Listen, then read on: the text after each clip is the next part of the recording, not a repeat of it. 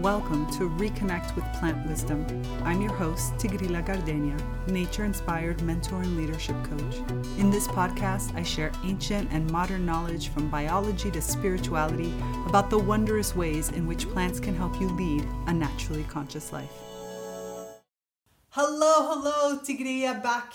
We are going to continue our conversation on conditioning. So in the last episode, I talked about what are your rivers and what are the types of conditioning that come from your rivers. So remember, we talked about the fact that you have social or media conditioning, you have conditioning from your family lineage, your traditions that come down the family line, and you have your schooling, your learning, things that you learned, especially institutional conditioning comes from there. Things that we were taught was the right way to do things.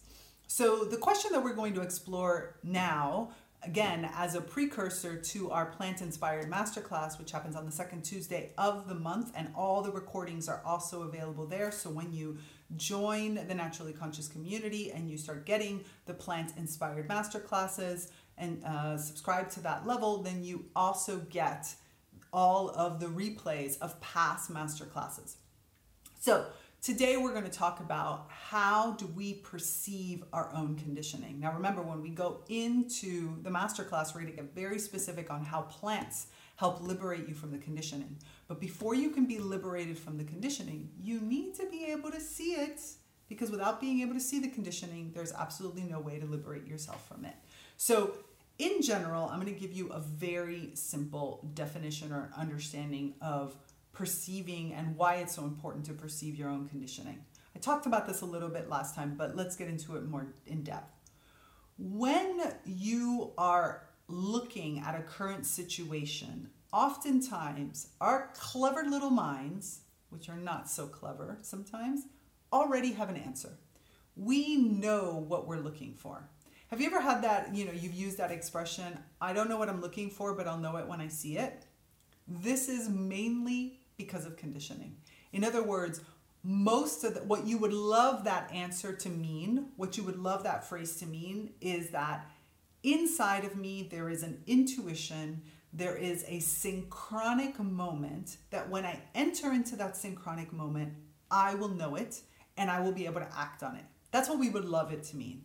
This means that my entire being, liberated from all of my conditioning, but with my entire wheelhouse of experience, with my entire world and of experiences, can look at the situations that are as they're coming, can interpret what is happening, and there is going to be a moment when everything aligns and I realize this is what I want, or this is what I need, or this is what I've been looking for. And here is my experience that helps me recognize it and helps me see it. That's what we would like to say is what's going to happen.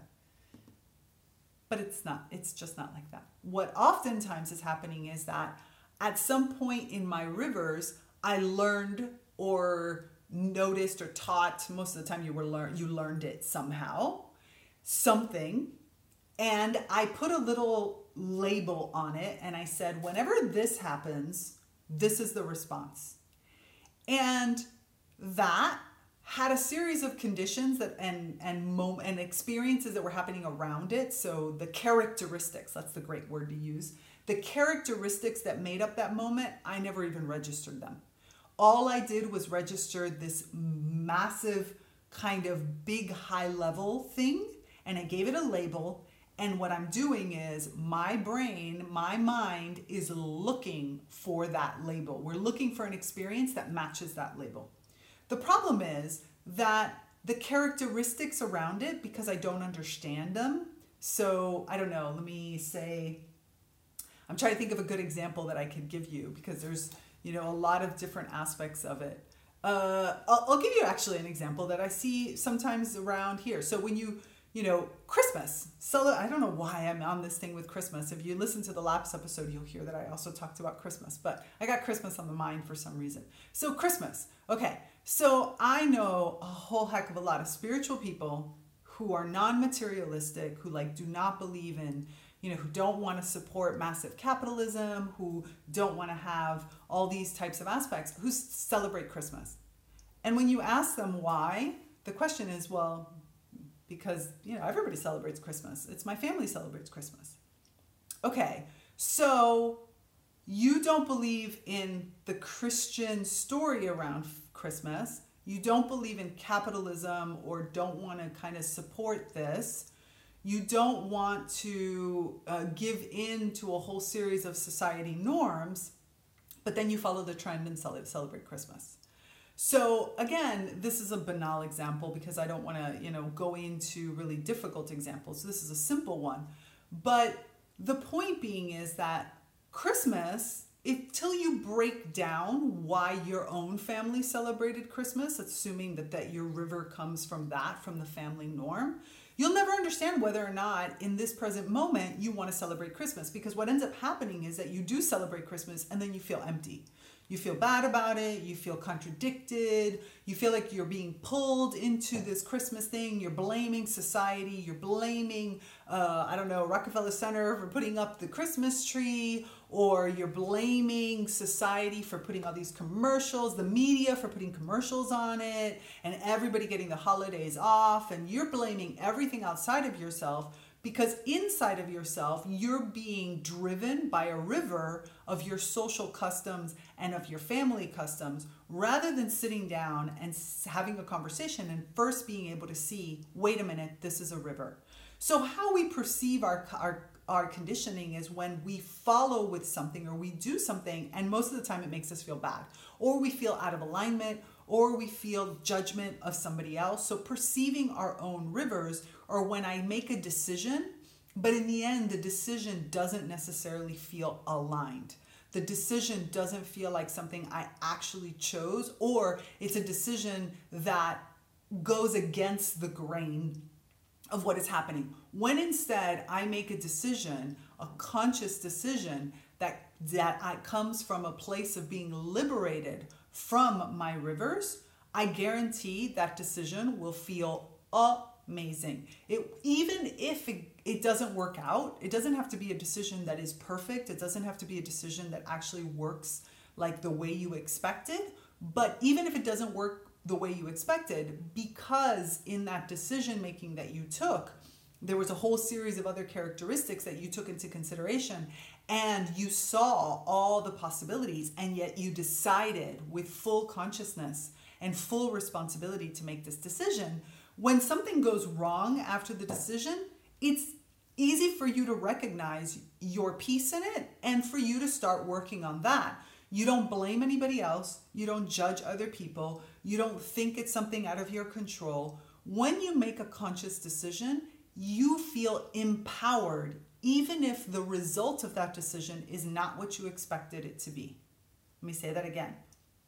When you make a conscious decision, free from your rivers, liberated from your conditioning, the decision, no matter the outcome, feels good. And whatever happens on the other side, you can either enjoy it fully or fix it or make another decision to change it. Because the decision is absolutely yours. The decision is something that came from your understanding of yourself, your understanding of the situation, your conscious application of your experiences minus the judgments associated with them.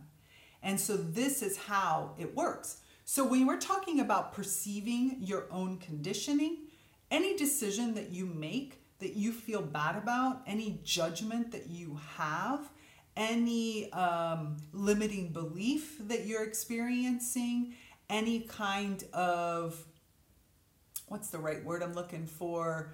Any kind of out of alignment, that's coming from conditioning, because that means that what you experience and what is happening are not going, you're not living in this present moment. Also, any decision that you make where you're like, I've always done it this way, and those words come out of your mouth, conditioning. Anytime where you're like, that's what I need to do in order to get to where I want to go, conditioning, because You don't know whether or not the decision you make is really going to take you where do you want to go. You think it, you hope it, but if it's an automatic, you're going to be disappointed when it doesn't come up the way it is. Or I should do that. I must do that. I need to do that. All of these are words that start to indicate, oh, wait a minute, there might be a conditioning there. Because when you're making a conscious choice, you use words like, I want to do that. I feel that. There's slightly different words that come into play when the decision is more conscious. And you especially know and can perceive a conditioning when you're upset about the result.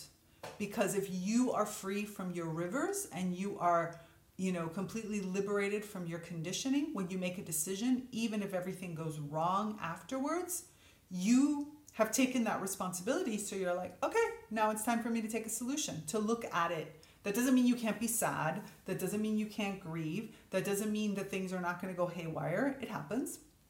But all of these are the slight indications that help us understand that this has been influenced by my conditioning. When I make a decision only thinking about the past or only thinking about the future, conditioning. When I don't understand what are the characteristics and therefore I feel like compelled that I must make a decision, conditioning. All of these are the ways that you can start. So basically when you automatically look at an experience and you use what you've been told is correct rather than understanding fully why it would be correct or how it could be correct or how it could be incorrect, when you don't allow yourself to see the possible doubt and not step into the doubt and explore it, these are all conditionings. And these are all the kinds of things that we want to work through and we want to better understand for ourselves. Because when we're driven by these types of conditionings, look, let me just say, you're never going to find peace. You're just not. You're never going to find. I often have people ask me questions like, especially when we're talking about, prehistoric culture, because I've studied that for my master's, and we were talking about like, why do you think we allowed ourselves to kind of step out of all of these positive aspects, like even indigenous cultures, those that are no longer following the ancient ways? How do you think they were sucked in to other things? How they got sucked in is because how they got sucked into a way of life that is no longer in alignment with themselves is, again, conditioning. They started to see the media. They didn't feel like they really understood their own kind of, I just got myself into a hard conversation. You know what? Come to the masterclass and I'm going to break it down there. Because the truth of the matter is that I could go on and on to explain this as to how we lose a good thing. You know how they say, you have to go on this journey where oftentimes you end up exactly where you started on, but you now know you're never going to lose that or get lost on your way again because now you understand the value of where you are. That is the path of liberation from your conditioning and your rivers. And plants are excellent, excellent, excellent guides and collaborators on this, because kin have to be free of their conditioning in order for them to adapt to the current conditions. And we're going to get really deep into this in the masterclass, which is the Plant Inspired Masterclass that happens on the second Tuesday of every month in the Naturally Conscious community. I will see you there. Thanks for listening to this episode of Reconnect with Plant Wisdom. Intro and outro music by Steve Shuley and Poinsettia from the Singing Life of Plants. Join us in the Naturally Conscious community at community.tigrilagardenia.com.